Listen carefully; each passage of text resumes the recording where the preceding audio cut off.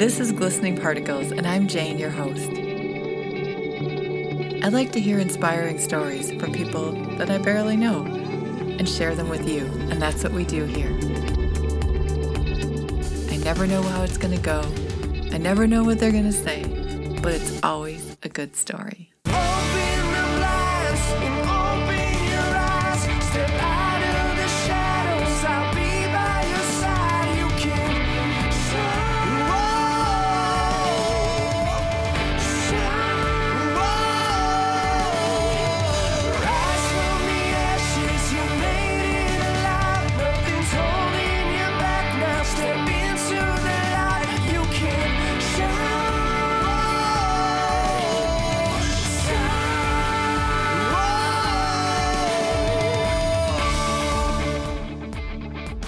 In this episode, I'm talking with Dan Monroe. He's a self-proclaimed confidence coach, and he has a lot of other interests, and I don't even want to give them away. I just want you to hear it all unfold, because I think I was laughing and surprised, and in the same way, I learned a lot of things going through this call. So I hope you enjoy it. Dan Monroe from New Zealand. Hi, Dan, and welcome to the show. Hey, Jane, how you doing?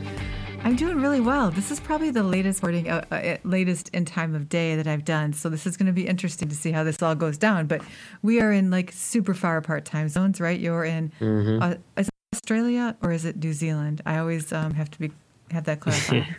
Yeah, no, I'm in New Zealand. It's a small little country off the southeast of Australia. Is it really small though, or are you just exaggerating? How can I put it in perspective? You get 5 New Zealands into Texas.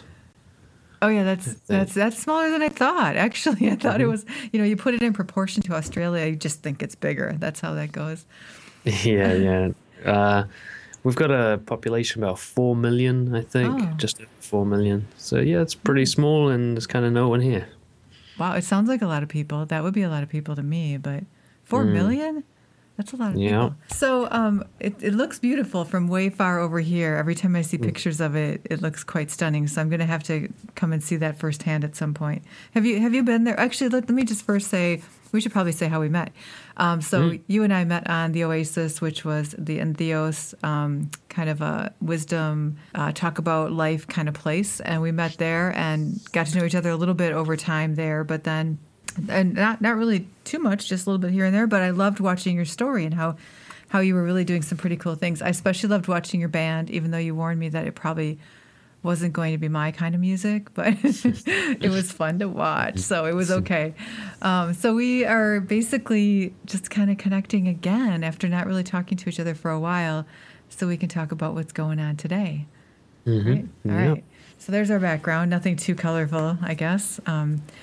So what I wanted to start with is if you could give a little bit of background of kind of talk about what you do for work and how you got there. Sure, yeah. Well, I call myself a confidence coach. I had to come up with something to call myself. And I'm going to have to think of something too. Okay, go on. Yeah. You can make it up. That's what's It's beautiful. You call yourself anything. It doesn't matter. That'll be fun. Yeah. And, I do one-to-one coaching with people, help them work on managing their psychology and their behavior to be more confident. And I run a community. I call it Brojo.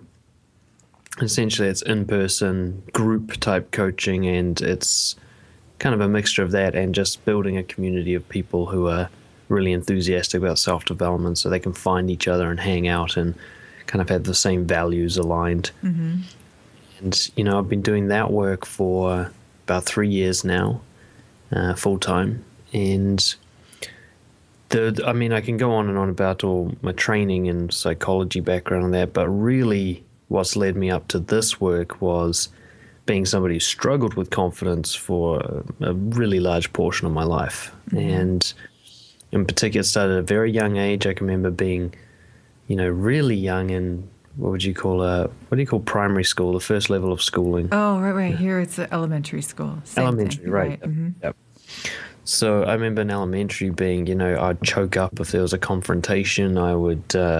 I'd cry all the time when I was a little kid. I was this kind of, a lot of things scared me, and I really wasn't sure of myself, and I looked to others for approval, and that became a big pattern in my life, where essentially I tried to achieve and impress people as much as possible, as a way of, feeling short bursts of self-worth, and eventually came to call this people pleasing, which is something I've since discovered is massively common.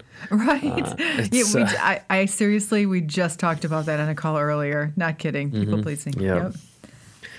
Yep. Approval seeking, being Mr. Nice Guy or Mrs. Nice Girl, whatever you want to call it. This idea that we moderate what is truthful inside us in order to, get approval from others. And I thought that was the only way to live, and even though it wasn't working for me, I was really feeling isolated and disconnected from people because I couldn't connect with them.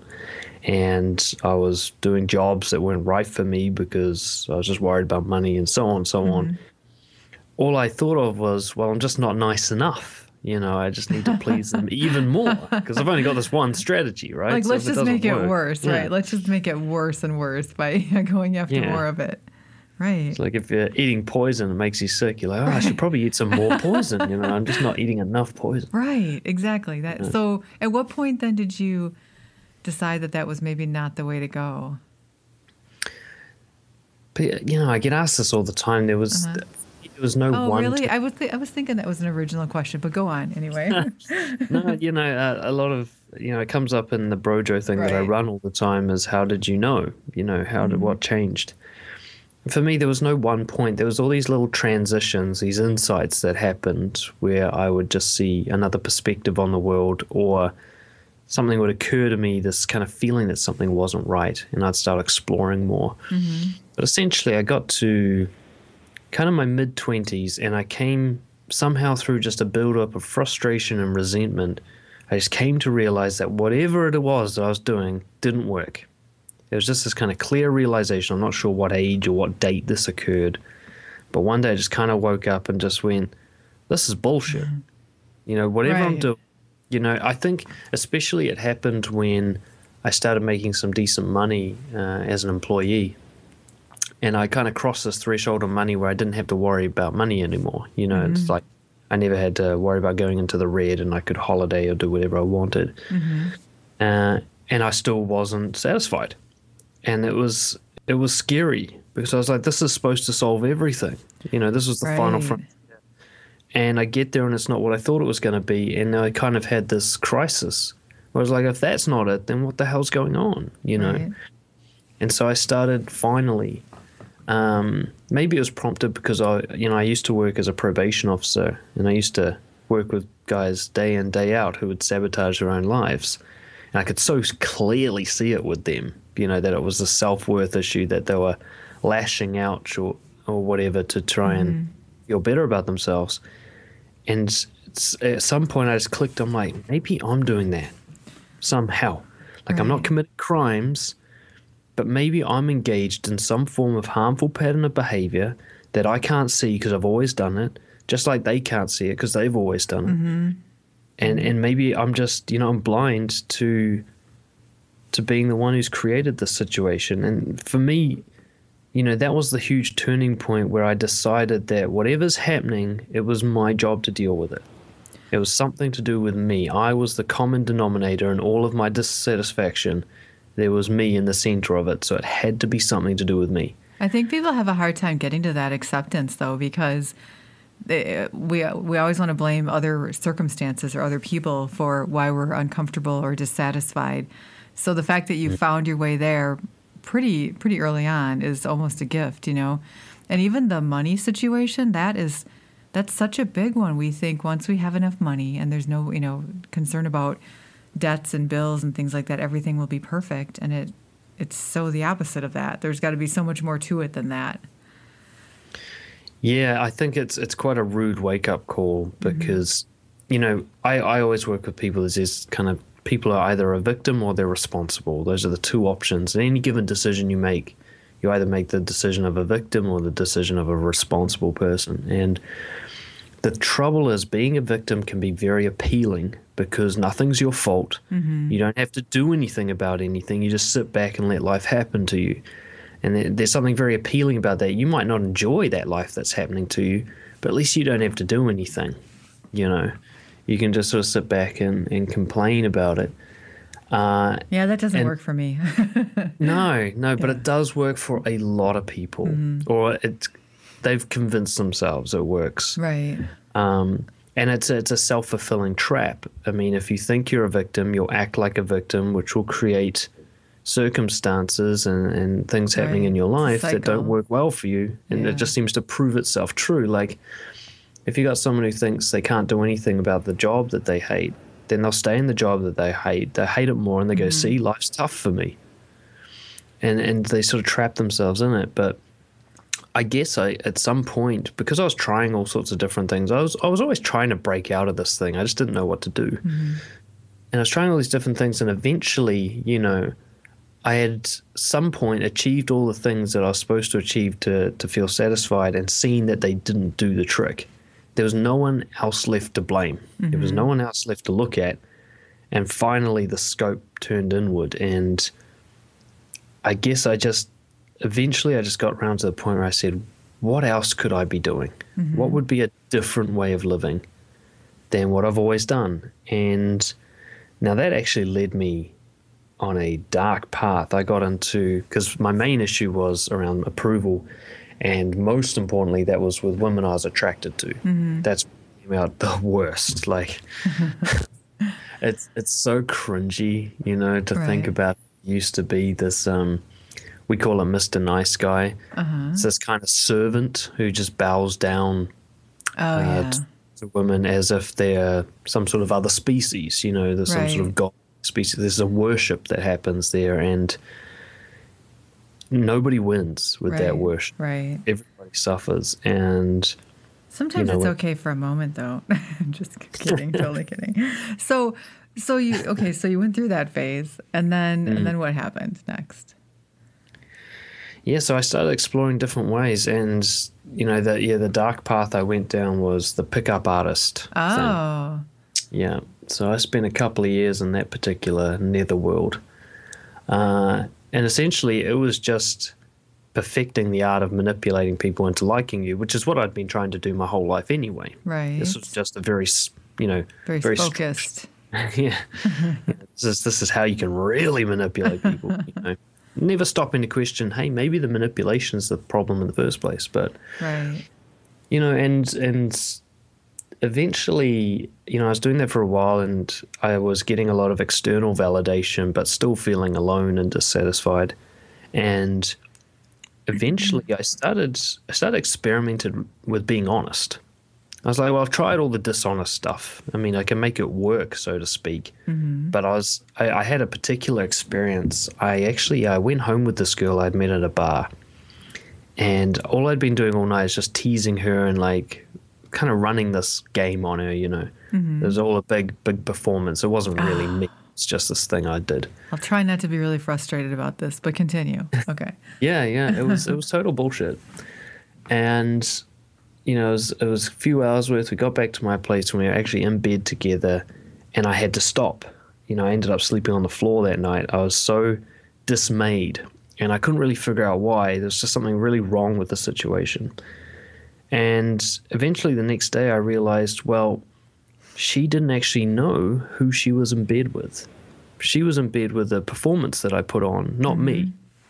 The person she was attracted to was a guy I made up, a fiction. It was like being attracted to Captain Jack Sparrow. He's not Johnny Depp, you know. Right. Well, that's pretty heavy. That's some pretty heavy stuff to do in the middle of the night. Yeah, it was actually quite a crisis for me. You know, I mean, I won't mince words. I felt kind of like a rapist. You know, I felt like I had tricked a girl into bed, that she wasn't actually consenting because I wasn't really me. And it just caused this massive crisis in me. And after that, I thought, look, I don't want to feel like that ever again. I want to make sure that if someone's in bed with me, or someone's any form of relationship with me in my life, that they've made that decision rationally based on who I am. Right. Not on some performance or some manipulation that I've managed to con them with, you know. And so I started experimenting. I started experimenting with being honest with people. I'd go up to people and tell them what I actually thought of them.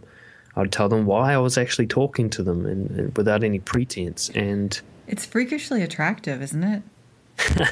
I'm I not wish kidding someone you. had told me that earlier. It is freakishly attractive, like, and just empowering. I mean, I think that I totally know what being a people pleaser is like. I mean, I was doing that my whole life, and once I found my voice and decided this is really who I am. The people in my life, some of them are like, I don't even know who you are anymore, which is sad because it means exactly what you just said, that they got to know me based on someone I wasn't, you know? Mm-hmm. And, but once you get over that, and everybody has to just either like stay or go, right? They're going to either stick with you or not at that point once you go into who you are. Mm. But then every single friendship and relationship I've made since is so much more profoundly connected because it's real. It's completely different. Well, that's the thing is, eventually with the kind of manipulative people-pleasing approach, you end up surrounded by people but still feeling alone. Right. Yeah. Now, you'd have those moments you're actually surrounded by people that are supposed to be your friends and you don't feel connected to any of them. Mm-hmm. You're so busy performing. You get home, you're exhausted after socializing rather than energized, Exactly. And it's so tough. And just no one had ever told me that you can be honest. Everyone had always trained me out of it. From a very early age, we're told to be polite, for example. Right. Which essentially means be dishonest. It means pretend to be okay with something. Right. It's very unlikely that you're saying, I always think of Christmas. You get that gift that you hate from someone and you have to pretend to like it, Right. And it's like this just accepted thing that you'll pretend to like the gift that you hate.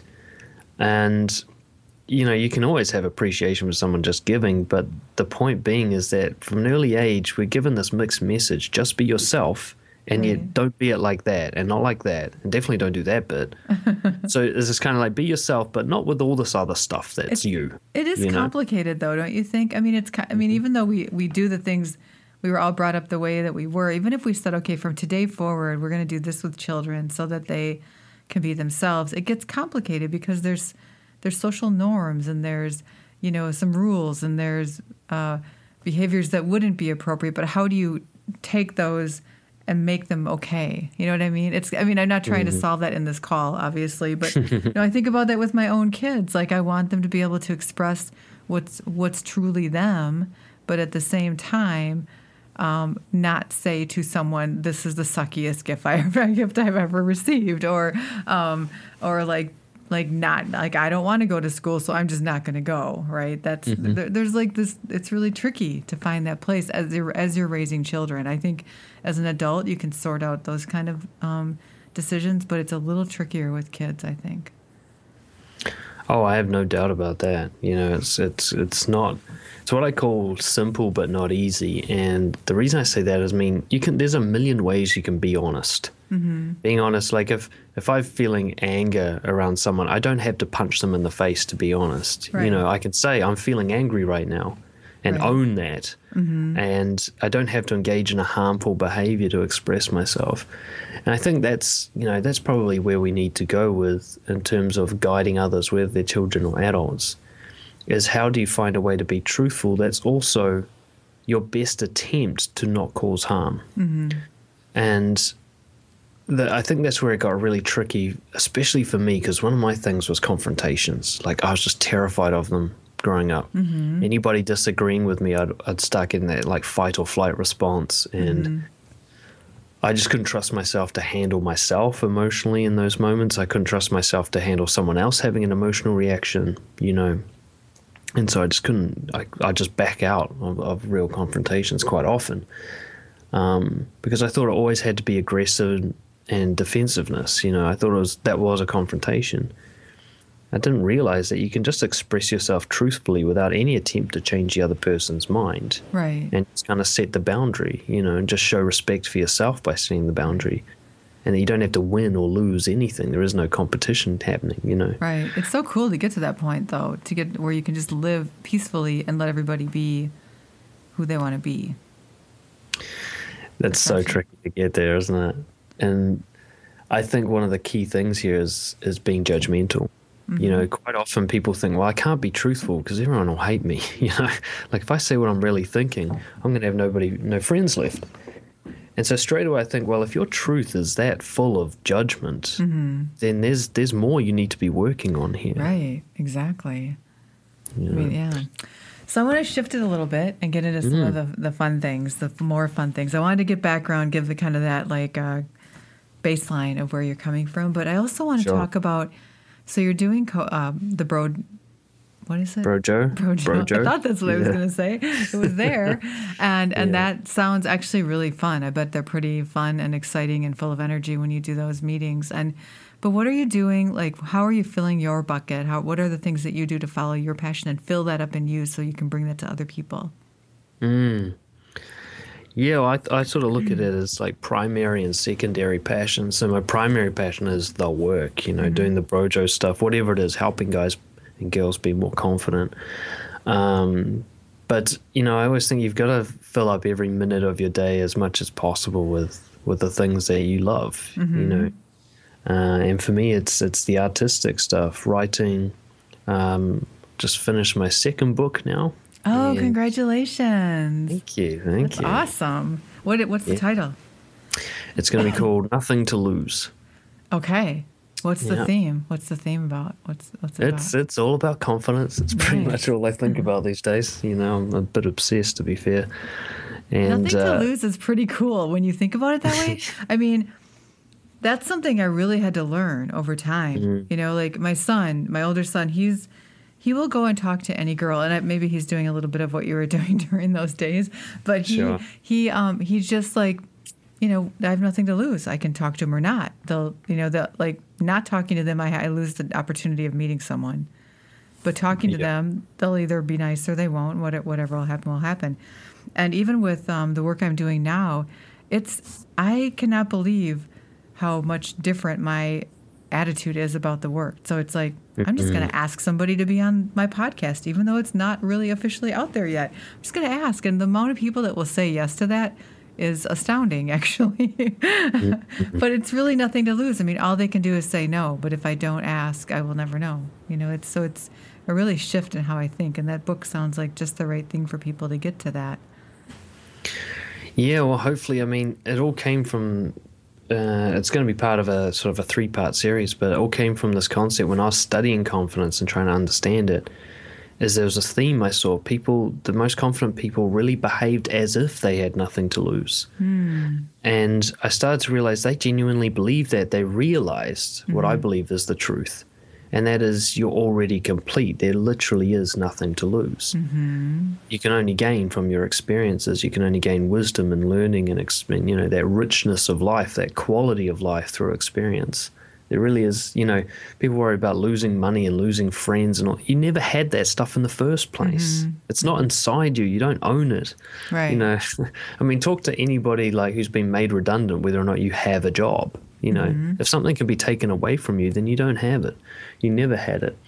So you kind of really got nothing to lose. I mean, and trying to understand how someone gets to that level of psychology, that just fascinates me. I love studying people who are confident, going, how do you do that, I know. Some people are just born with it. Like they just don't question it. You know what I mean?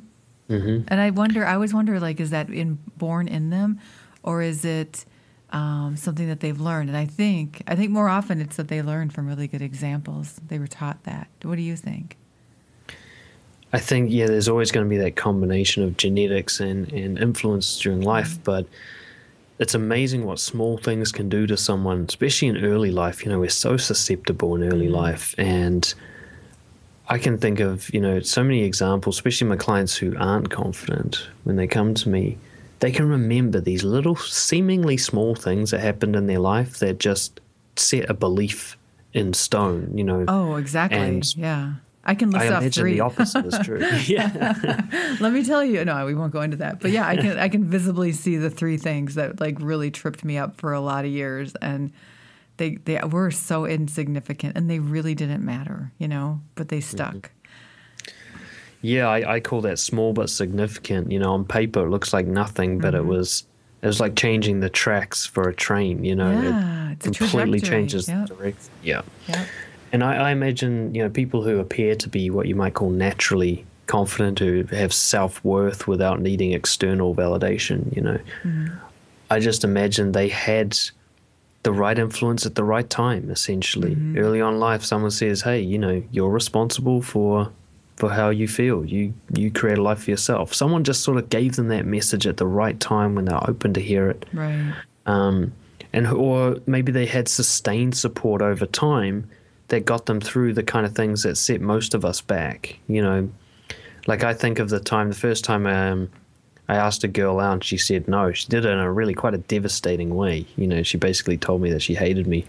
And, I'm sorry. you know, yeah, it's funnier now than it was then. Yeah, I'm so sorry. Actually, I'd laugh at the wrong things sometimes, but I can't even imagine saying that. That's why I was laughing. Yeah. Well, you know, in high school we can be so much crueler. You know? I know, that's true.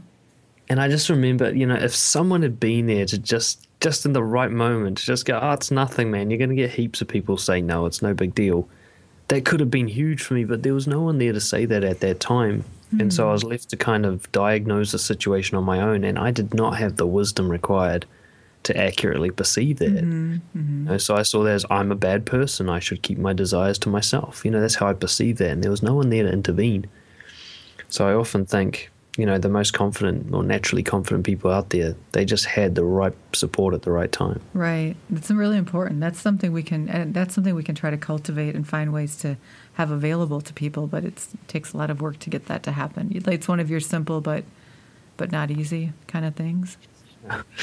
Right? Yep, pretty much. It's like if you could push a button to just make it happen, it would have such an effect, but there is no button, you know, and for us to support each other now, I think that's the tough thing, is we're all being raised by people who have the same insecurities. Right. You know, the people who give you advice on your career are not satisfied with their job. You know, the people who give you advice of socializing are trying to manipulate others.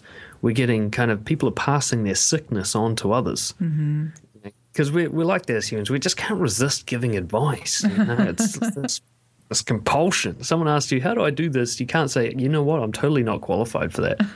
You're just like, I'll tell you how you should do it, even though you've never done it before. We've got that thing. I'm sure it comes from a good place in a sense. It comes from we're trying to help.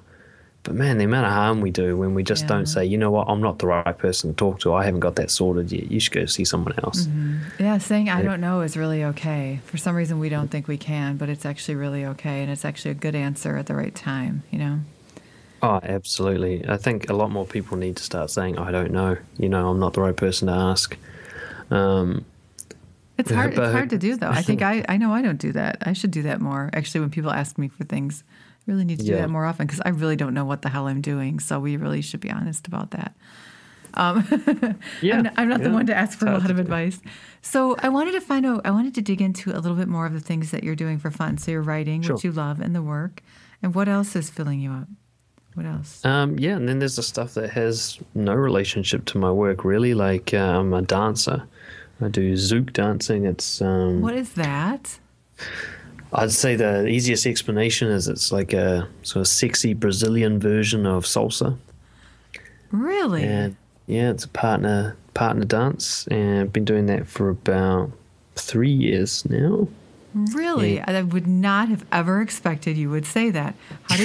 How did you come upon zouk dancing? I need to hear this story. Well, this is actually, this is something that people can try for themselves. I read, there's the movie Yes Man with Jim Carrey. Yes, I do. Yeah, so there's a book that movie is based on, a true life story by a guy named Danny Wallace. Okay. It's called Yes Man. And it's the same concept as the movie, but it's set in the UK, and the events are all it's different things that he has to do, but it's the same kind of thing. He says yes to everything. Mm-hmm. Real life guy who was bored with his life, and I can't remember how, but someone sort of suggested, like, why don't you just try everything for a while? And so he said yes to everything. Mm-hmm. And it was weird, like the book, all these fantastic things happen. In real life, just lots of weird things happened. I think, because what happened, one of his friends, I think, found out that he was doing this. So he started sending him letters with instructions to go do this bizarre stuff just to mess with him, you know. So fun, yeah. Most of it was really long, pointless trips to places that were just a hassle to get to. Just being mean to him. That is very mean, messing up with his life. But it's a good book. The guy's a really funny writer. He makes it sound fun. But I was really inspired by that book. I was like, you know what? That could be... Because that was when I was getting out of the pickup thing and I was just sick of like, you know, that one more thing hadn't worked kind of thing. And I was like, I realized I was kind of saying no to a lot of opportunities and playing safe a lot. I thought, no, I'll just go do the opposite. So long story short, one girl eventually said, hey, you should come try this dancing class. Okay. And, you know, I'm playing in a heavy metal band. I was raised in West Auckland, which is a fairly rough area of New Zealand. Dancing was, you know, it wasn't condoned for men. And, you know, I was like, but I can't dance because I'm not gay, you know. She's like, no, you don't get it. You know, so, but I had to say yes. And that was a crucial thing. If I had been in that same position without this yes man kind of year that I was going through, I would have said no to that. And who knows how my life would have been different. But I went to a salsa class. I had been doing martial arts for a while, playing in a metal band for a while, and this seemed to combine the two. It was moving your body to music, you know. I'd never really thought of it that way before, but I thought, this is kind of awesome. It's like martial arts, but you don't get punched in the face. Right. Bonus. And it's music, but you don't have to make it up. You don't have to play it yourself. Right. It was kind of like the best of both worlds. So I ended up, I did salsa for a while, and I tend to do things like all or nothing. So I just went straight into like competing and being in performance teams and all that sort of stuff. Are you serious? Yeah, I just kind of dived straight into it. I will need footage on this. We will have to find some video footage on this, I think. We have video footage. We have some competitions. I can't even imagine this. I can't even visualize this. So is it with the same girl that you dance with, or have you? Yeah, I had the same partner. We've actually just stopped because she broke her leg really badly, and that makes it's going it to be difficult.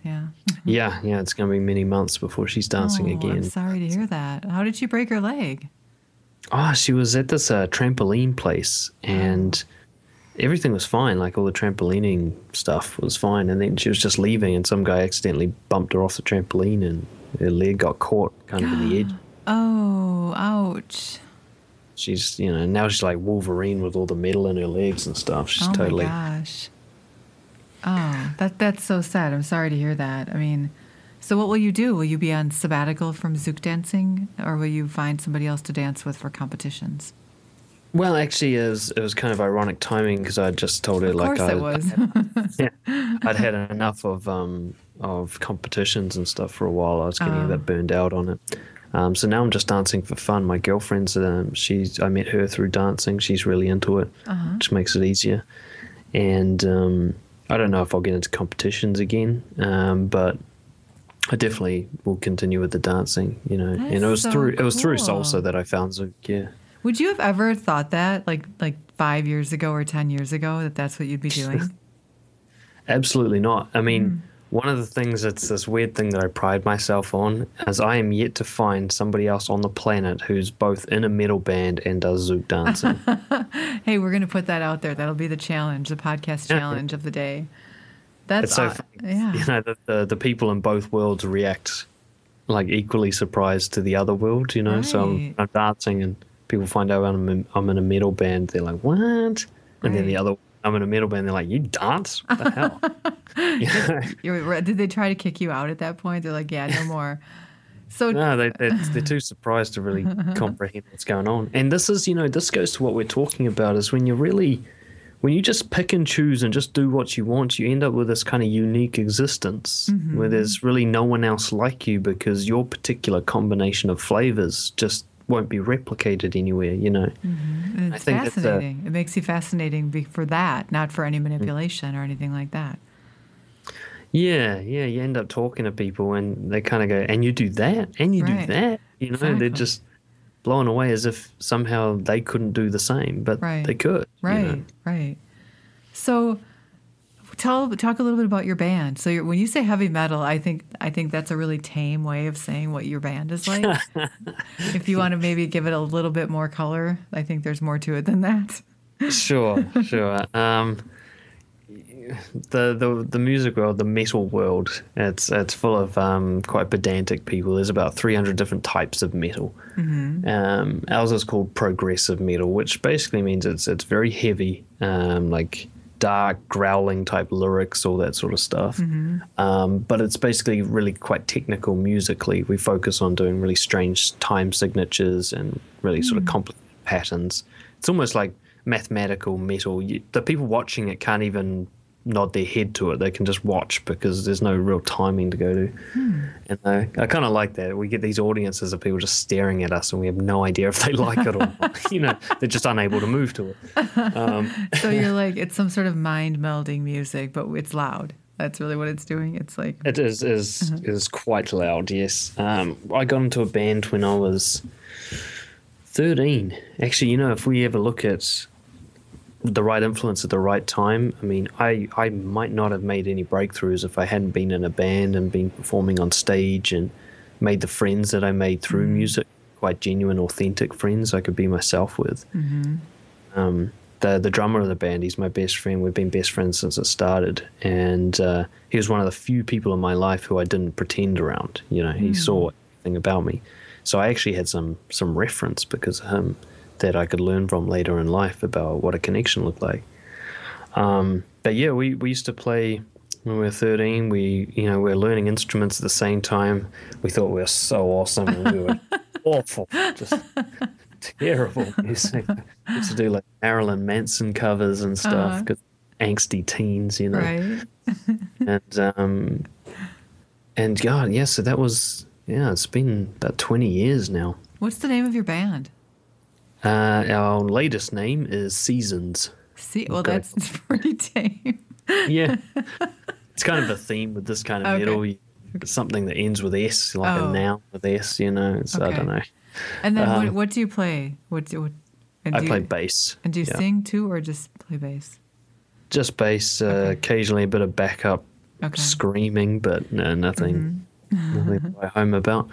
But yeah, we've, being in a band is kind of like being a car enthusiast. It's something you throw a lot of money at and you get no money back, but you just do it for satisfaction, So everyone's extremely expensive hobbies. I may have heard that once or twice. Yeah, it's not. You think people think if you're out playing that you're making lots of money. No. But you're really not. No, you are significantly losing money with every second that you play. But it's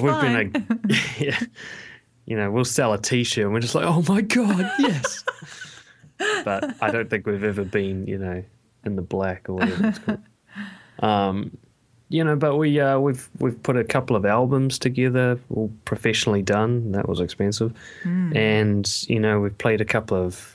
We've done quite a few gigs and we've played some really decent ones where we've opened for sort of big name bands from the States and stuff. And so you get these really highlight moments. Like who? Who did you open for? Drop some names. It's time to drop a couple names. Yeah. I'd say the biggest band we've ever opened for is a metal band called Lamb of God. I think I've actually heard of them. Yeah, they're fairly significant. And, I probably have not heard them, but I've heard of them. Yeah. Yeah. Don't mistake them for being a Christian metal band. The name is misleading. Is it like the opposite? Yeah. Something like that. Who knows? It's a lot of fun, and that was awesome because they pulled in.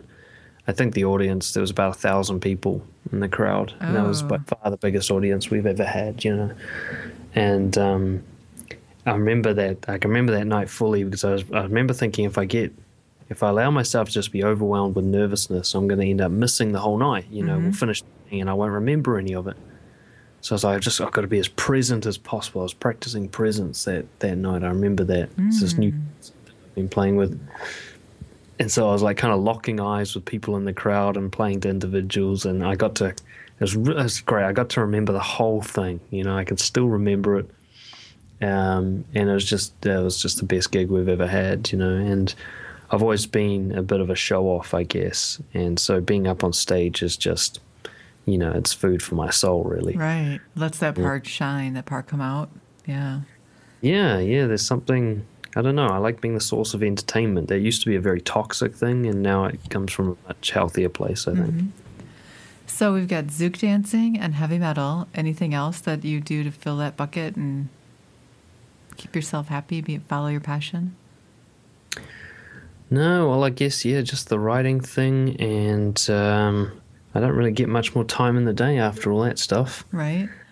Okay. So I have another question then. I'm going to take it a different way. So one of my favorite questions is asking people, especially people who have really explored what they're interested in and done a lot of, fun things. Is there something new that you're interested in that's sort of calling your attention that you haven't really studied or learned about before, but it's like it keeps sort of like tapping you on the head, like, hey, come look at me and learn about me? Yeah, there's a couple of things. One is like really aligned with my work, which is just speaking, like getting onto stage and doing speaking events.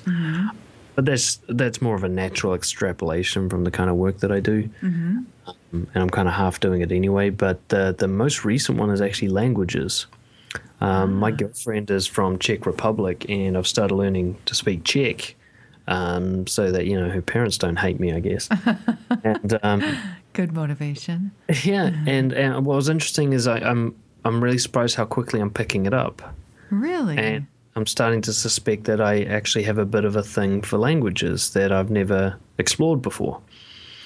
I remember reading a long time ago that if you can do accents, or impressions, you're going to find it easier to learn new languages. There's something about the brain being able to adapt speech or something. And I've always kind of, I've done a few accents and stuff for my own amusement. I don't know if it even is related, but yeah, picking up Czech really quickly.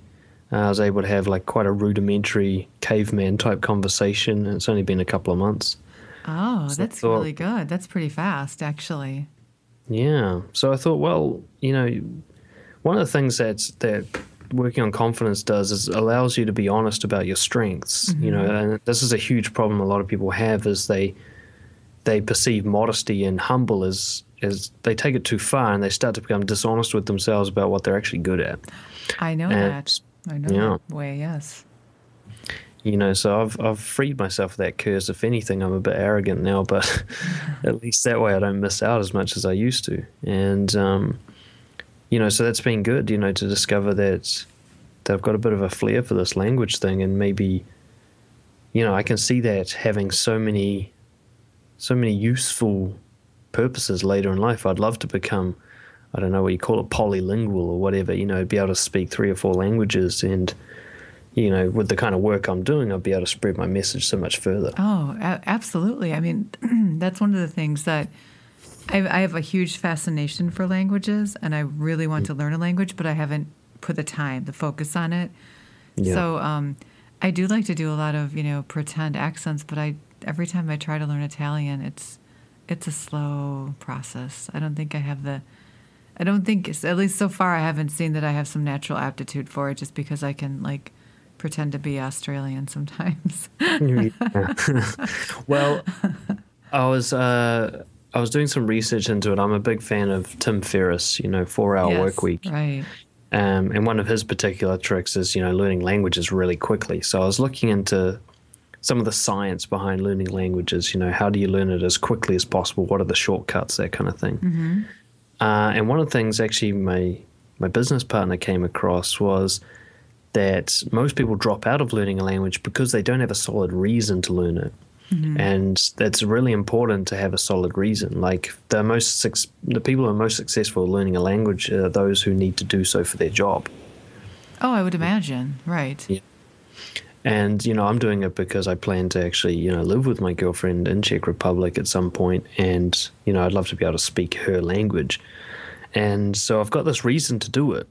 And on the days I don't feel like doing it, I can pull on that reason to motivate myself. And I remember I started learning Spanish when I was in high school. And again, I had an aptitude for it back then. I did well on the exams and stuff, but there was no reason for me to learn it. I couldn't foresee myself using it. If I thought I'm going to travel, Latin America sort of thing after this, then I would have probably stuck with it.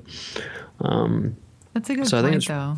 Yeah, it's really important. You can create a reason to learn it. Like you can plan a trip to a country in a year from now, and then of course you got a good reason to get out the textbook each day or whatever. I'm going to have to do that with Italian because really my big dream is to go live there for like an extended period of time. So, and it will really help a lot if I could speak the language. I have a feeling it's going to make life a little bit easier.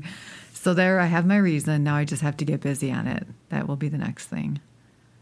Oh, and use technology. You know, there's some great websites now for teaching yourself how to speak a language. You can even on your phone. I have like Duolingo or something like that. It's a little app on my phone but I just, for some reason, it's just not enough. I have to work. I need something a little bit more intense. But I found there's one trick. If you go to Tim Ferriss's website, there's actually one of his email opt-in type things. You get a free 12 top tips for learning a language from this polylinguist guy. And one of them was you actually go on Fiverr.com and you can hire someone to have a conversation with you in the chosen language. Really? So you can get on a Skype call with them every week to practice, And I like that. That would be way more fun. I'm going to do that. That's a great idea. Because it's just too boring talking to my phone. That's a great idea. Yeah, and of course you get to learn, the real language. The one you get taught. There's a way that the locals actually speak, and you get to hear all the, my girlfriend gets to. I'll be saying what I think is perfect Czech, and she'll be like, "No, we don't actually talk like that," and she can structure the sentence, or I'm being too formal or too informal. Or like when I translate things on Google Translator, and then I think I'm super smart because I'm saying the taco was delicious and it's completely messed up when I go to the taco truck like that. Yeah, exactly. Yeah, pretty much. Yeah. Hey, I wonder if I could be. I wonder if I could be an. Do they only get paid $5 for that every week? I wonder if they upcharge that because Fiverr's funny that way. They have the get in the door thing, and then they have the. Because I'm like, I could do that. I could be an English speaker on Fiverr and teach people English. I could do that. That would be so much fun. I'm going to check that out. Yeah, it's worth a look. In my spare time, right? Yeah, when this is done. So that's a really good tip. I never have heard about that. I've used Fiverr for a few things. If people haven't used it, check it out because it's actually quite fascinating, the amount of things that they have out there. Yeah, I've used them for so many different reasons. I know. It's a mixed bag in terms of results, but you don't really lose much money trying it out. That's exactly true. That's exactly true. Oh, so we've got a few routes here. Actually, I'm still stuck on the Zook, and I'm kind of stuck on this whole Fiverr thing. So, okay, so we're getting near the end. So you're curious about learning a language because you're going to live in Czech Republic at some point. Do you travel very often? Do you get around outside of New Zealand very often? Yeah, I try to. I'd say I'm outside of the country at least twice a year. And yeah, I'd like to do a lot more than that. But I've been all over the States, rambled all over the States. I think I've done about 41 states now.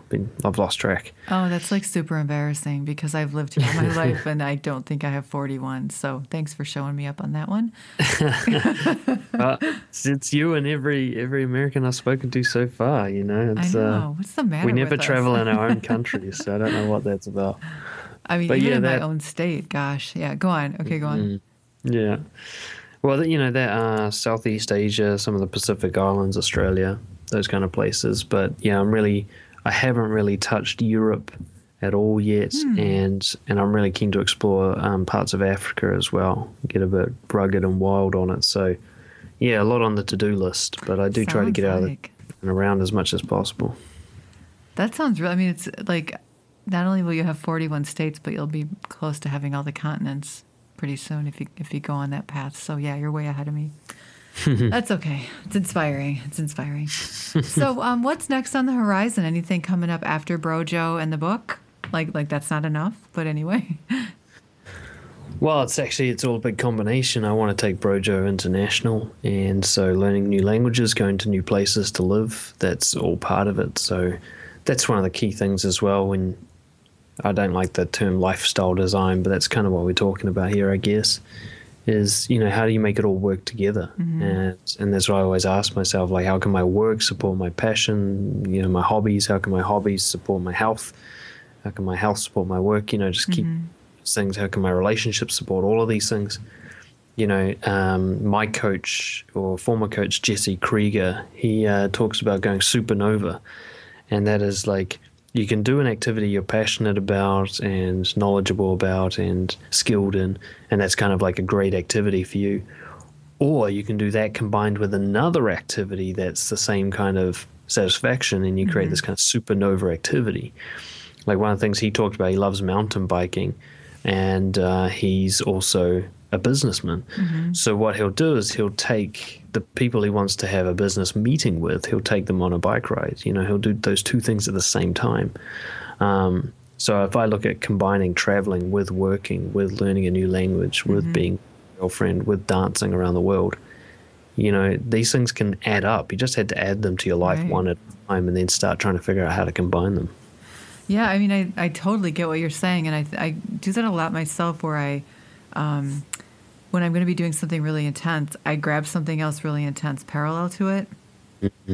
Because then it creates that the two of them almost play off of each other. Like, I was doing Whole30, which is a really change up of the way, it's a pretty strict way of eating, but it's actually really awesome, but very rigid. At the same time as working through launching the podcast. And those two things have such an intensity, but yet they almost like support each other, Yeah, and I think, well, it'd be so hard if they didn't as well, right. If they were in conflict with each other. And I see that a lot of people have something they love, something else they love. It appears that they're in conflict with each other. And most of the time, if we explore it, it usually means that one of those things isn't actually right for you. Right. I find that all the things that are truly right for me, that like speak to me at the core, they hold hands together well. Yeah, these two things actually went really well together because the Whole30 plan was really right for me as far as it's a paleo-like relationship gives me the support I need to, or whatever I need to do to work on my health. These things seem to work together pretty well, and that's actually a measure in and of itself that you kind of got that authentic life going. Is that everything's kind of working well together, everything, I don't know what you call it, that synergy. It's almost like gears, like they all lock into place, and then once you start turning the crank, they all move together at such a great pace. You know what I mean? Absolutely. And there's a lot of your unconscious effort in there. You have to make it work. You have to be careful and strict with your calendar, and you've got to be disciplined with how you spend every minute.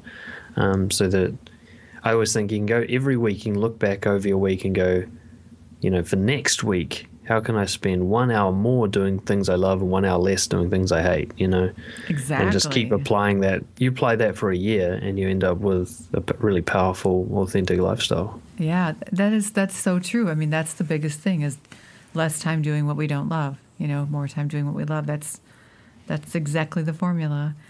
Well, this has been really enjoyable talking with you today, and I think that you've pretty much figured the formula out pretty well over there from what it sounds like. And when you started talking about Brojo, and then later mentioned how you want to take it, to the world, when you first started talking about it, that's exactly what I thought is I hope that he brings this out in the world, because that's what we need is a community of people that we can talk to about these things, that have a like-minded thinking, that have the same kind of excitement and motivation. And I think what you're doing is such great work. So I'm glad you're on that path. Well, thank you. And I believe you're on your own path in that way as well, and that's what I love about podcasting is you can just, I got so many people, they listen to podcasts every day on their way to work. They change their life on a weekly basis because of, listening to conversations like these. So, we're both just trying to do the work. Right, exactly. And inspire people, because that's how I'm here, and I'm sure that's how you're here, is because someone came along and inspired me to think a little bit differently, just like the slightest left or right turn to see something different that was a possibility. Absolutely. And I think one of the key points to make, I don't know if we really went into it in detail, is that to make this kind of lifestyle happen, it's going to be painful. There's going to be a lot of struggle involved in it. I think sometimes we get so excited about what we've done that we forget to mention, by the way, it was really fucking hard to do this, There's so much doubt, so much uncertainty, so much choosing to go into the unknown with a feeling that it wasn't going to work, so much failure. All of that's required. It's the price you pay for that authentic lifestyle. And I think that's a key message I want to get out there to everybody who's working on themselves, is be prepared to pay for it. I'm not just talking about financially, I'm talking about energy, I'm talking about failure, I'm talking about uncertainty, talking about, like you mentioned, some relationships are going to end, others Absolutely. To make space for the new ones. The old you will have to die for the new you to be, born. And, but it's worth it. It's worth it. When you're not living like that, it hurts more anyway. So I was going to say, you not even a choice. Right, you get to a point where the inside pain of not being yourself becomes so undeniable that you really don't have a choice. It's like, okay, like I remember it specifically when I got to that tipping point. I was out riding my bike on the trail, and I was like, just dealing with all this stuff in my head. It's kind of like active meditation out there and processing all these things and wondering, like, the people that matter to me in my life are just not getting it. And I don't know, like, I either stop and I go back to what we were doing and just live that life, or I go forward and I accept that they will come with me or they won't. And it was that tipping point of like, okay, once I did that, then it got a little easier because I knew I was following what my inner voice was trying to tell me to do. But if I hadn't, I would be really like, I almost felt like it was like this. Like if I go the direction that I'm heading, I'm stepping into living. And if I go back, I'm starting my march to death. It was that profound. Yep. I think that's basically it. You get to that, like you say, you get to that crossroads and you're like, well, do I live or die? And I don't mean die like I was going to die, instantly, but it was like then every day after that was going to be downhill versus uphill, Yeah. Or uphill in a good way.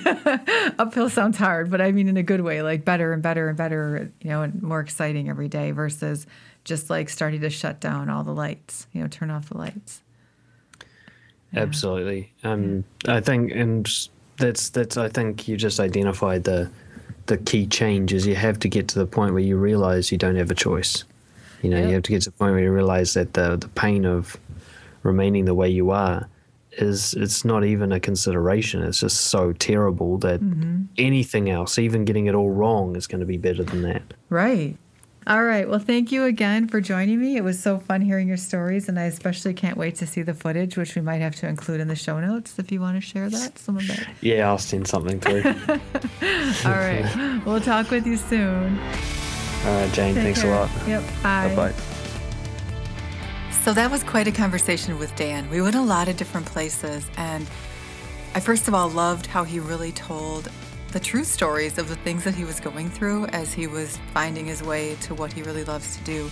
And the message that I took away was really asking myself, do I have a connection in my life right now that I could be completely authentic with all the time? And I didn't have that for a really long time in my life, where I felt like this person I could tell everything to, like they could see all parts of me and feel really safe doing that, and, just like in being that vulnerable. And I feel like I have that now, and it's a really different way to live. So I hope all of you think about that. Do you have that person? And if not, figure out a way to get that, because it really does make a difference. Thanks for listening.